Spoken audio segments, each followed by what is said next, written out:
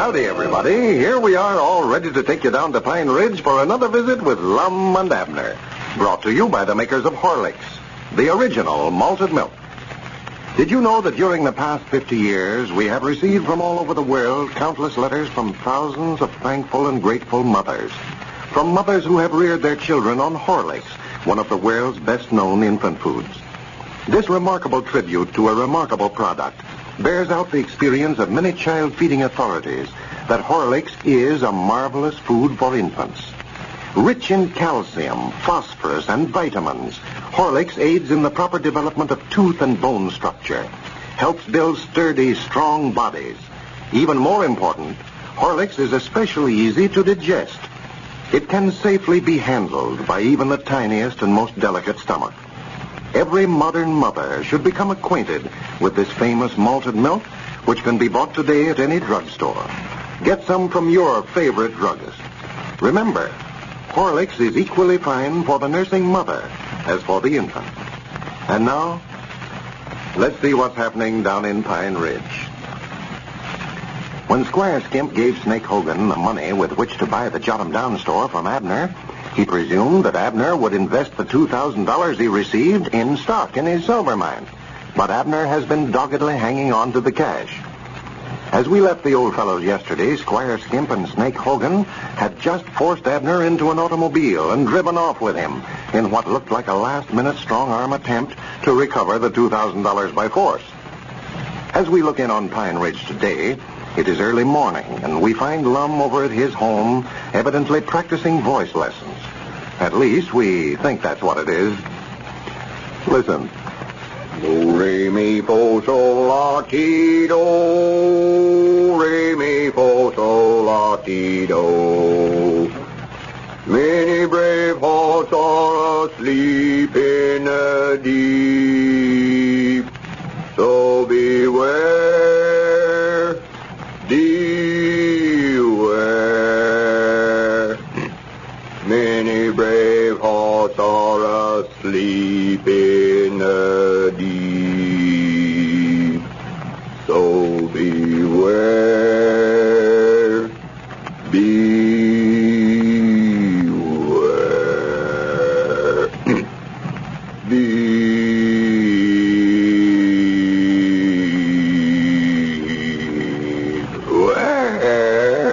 That blame it.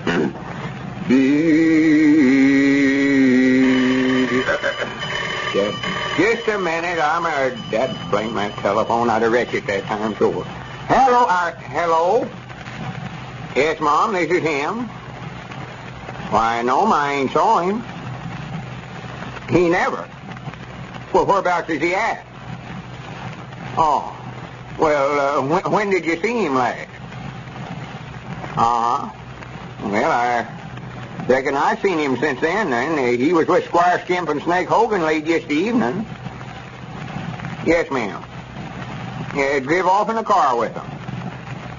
Well, I can't understand it neither. Don't reckon something... Oh, wait a minute, Elizabeth. Somebody at the door. Hello? Come in. Come in.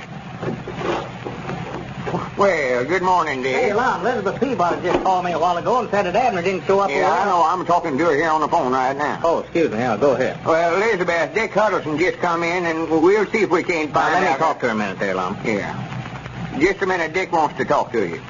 Hello? Elizabeth? Well, I just wanted to tell you not to worry. We'll do everything we can to locate him. I called Squire Skimp to meet me over here at Lum. Well, Squire and Snake were with him the last time I saw him yesterday evening. Yeah, he may have some idea where he is. Well, don't worry now.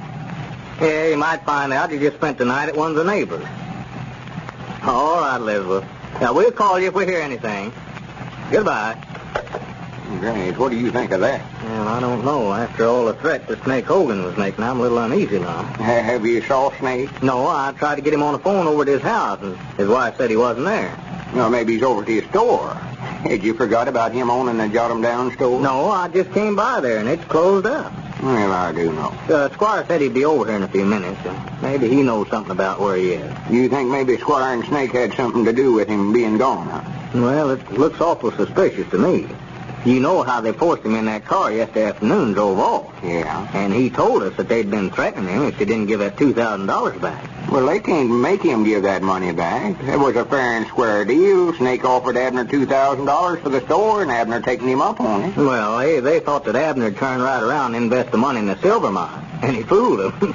Squire's just trying to get that money back.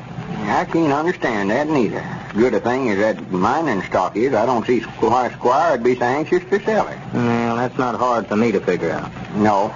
I guess he just thinks so much of Abner he's going to force him to get rich whether he wants to or not. Well, Lum, I don't like to discourage you in that silver mine. I know you're sincere in your belief that it's going to make everybody rich. But I wouldn't give you a nickel for the whole business. Well, the trouble is you just ain't had Squire explain it to you like he did to me.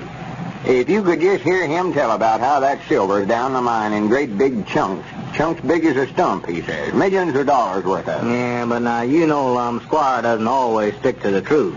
You ought to know that by now. Oh, he exaggerates some, but on this mining deal, I can tell by talking to him, he's doing this for the good of the community. Well, I don't like to talk about Squire to his back, but he's one man in this town that I haven't got a better use for. He'll do anything to pick up a few dollars.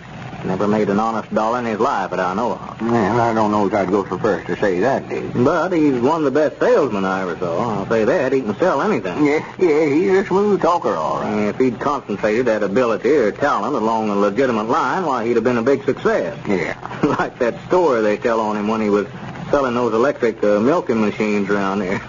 He talked old Uncle Henry Lunsford into buying one. He never had but one cow, and then he took the cow in as down payment on the machine. Yeah, I heard about it. Yeah. It's very odd of Uncle Henry buying one of them things when he ain't even got electricity on his place. And that's just what's the matter now, too. Squire's always skinned everybody in these trades that he makes, and when Abner got the best of him when he sold the store, well, he just don't know what to think. Well, Abner never sold the store to Squire. Snake Hogan's the one that bought it. If anybody got a skin in his snake. Well, there's no doubt in my mind now, Lum, but what Squire put up the money for Snake to buy the store with. There wasn't anything to that store they was telling about Snake falling heir to some money. There weren't? No, I asked his wife about it when I was talking to her on the phone a while ago, and she said she hadn't heard a thing about it. Well, I do know. Reckon how that story got started in. Why, anybody could see through that. Squire didn't want Abner to know that he was buying it because he wanted to sell Abner the stock in the silver mine and get the money back. His plan was to have the store and the money both before he got through with the deal. But it didn't work. Well, you don't think that Squire would hurt Abner anyway trying to get that money back, do you? Well, no, I'm not as worried about Squire as I am Snake Hogan. Squire's too smart, I believe, to do anything that might get him into trouble. If anything happened to Abner, well, Squire more than likely got Snake to do it for him. Well, sir, I thought that looked kind of funny yesterday, them forcing Abner to get in that car with him. But I don't know what they could have did to him. Well, there's lots of things that could have happened. They might be holding him someplace till he gives the money back, or they might try to force him to give it back and accidentally hurt him some way. Granny, you are getting me worried about this sure enough now. Well, it's something to be worried about, Lum. It's not like Abner to be staying out all night for no reason. He might have tried to put up a fight, and you know he's no match for a fellow like Snake. Why, of course not. The big bully. Very odd to see him jumping on a little feller like Abner. He ought to be took out and horsewhipped and run out of town with tar and feather. Well, now, of course, we don't know for sure that he's done it. Yes, he has. I see through the whole thing now. Dad, blame him. And if Squire Skimp put him up to it, he's just as guilty as Snake is. Granny, they got me to deal with for Wait a minute, not so loud, Lum. There's something at the door that must be Squire. If it's him, I'm going to jump on him and give him a whooping. Now, don't start anything now. Just let me talk to him. Tell him to come in. Yeah. Come in. Well, good morning, Squire. Yeah, howdy, Squire. Good morning, gentlemen. Good morning. Come in and sit down, Squire. Here, take this rock. Yes, thank you, Lum. Dick, what have you got on your mind that's so important you'd call a man over here this time of the morning? Well, I expect you've got a pretty good idea, Squire. No, not unless you've changed your mind, want to buy some stock in our silver mine. No, it's about Abner, Squire. About Abner? Yeah. Yeah, his wife called up a while ago and said that he didn't show up at home all night. Well, I do declare. And we thought maybe that you might be able to help us locate him. Well, I'll be glad to do anything I can to help me, and you know that. He never come in all night, huh? No, and the last time anybody saw him was yesterday evening when you and Snake Hawkins forced him to get in that automobile with you and drive off with you. Yeah, now, there's no use to beat around the bush, Squire. Lum and I have decided that you and Snake Hogan are responsible for Abner's disappearance, and now we want to know where he is. Yeah, and we don't want no stalling around either. Why, me and I'm astonished that you'd think that I know anything about this. Why, if I knew where Abner was, I'd go get him in a minute. I didn't even know he was missing till just now. I'll be glad to help, do anything I can, but now, I haven't any more idea where he is than you fellas have. Well, where did you and Snake take him to yesterday evening? Well, we just drove down the road a ways there, Lum, so we could talk more privately with him. When did you see him last? Why, we let him out of the car just a few minutes after we left the store there. Now, just be sure you're telling the story straight, Squire, because I'm going to get the sheriff out here on this case, and you're liable to get yourself in some serious trouble. Yeah. Well, that's all I know about it, man. All right, we'll call up the sheriff then and see if he can refresh your memory any. Well, yes, call him out. I'll help try to locate him, sure. And I think while he's out here, it might be a good idea to have him investigate that silver mining stock you've been selling. I guess you've heard of such a thing as a blue sky law, Squire. Well, now, just a minute now, man. Let me see now. If I remember correctly, after we left you fellas yesterday, Snake got pretty rough with Abner, and I stopped the car, and Abner broke loose from Snake and jumped out of the car and run. I just suppose that he'd stuck out for home. You mean he taken out down the road for home?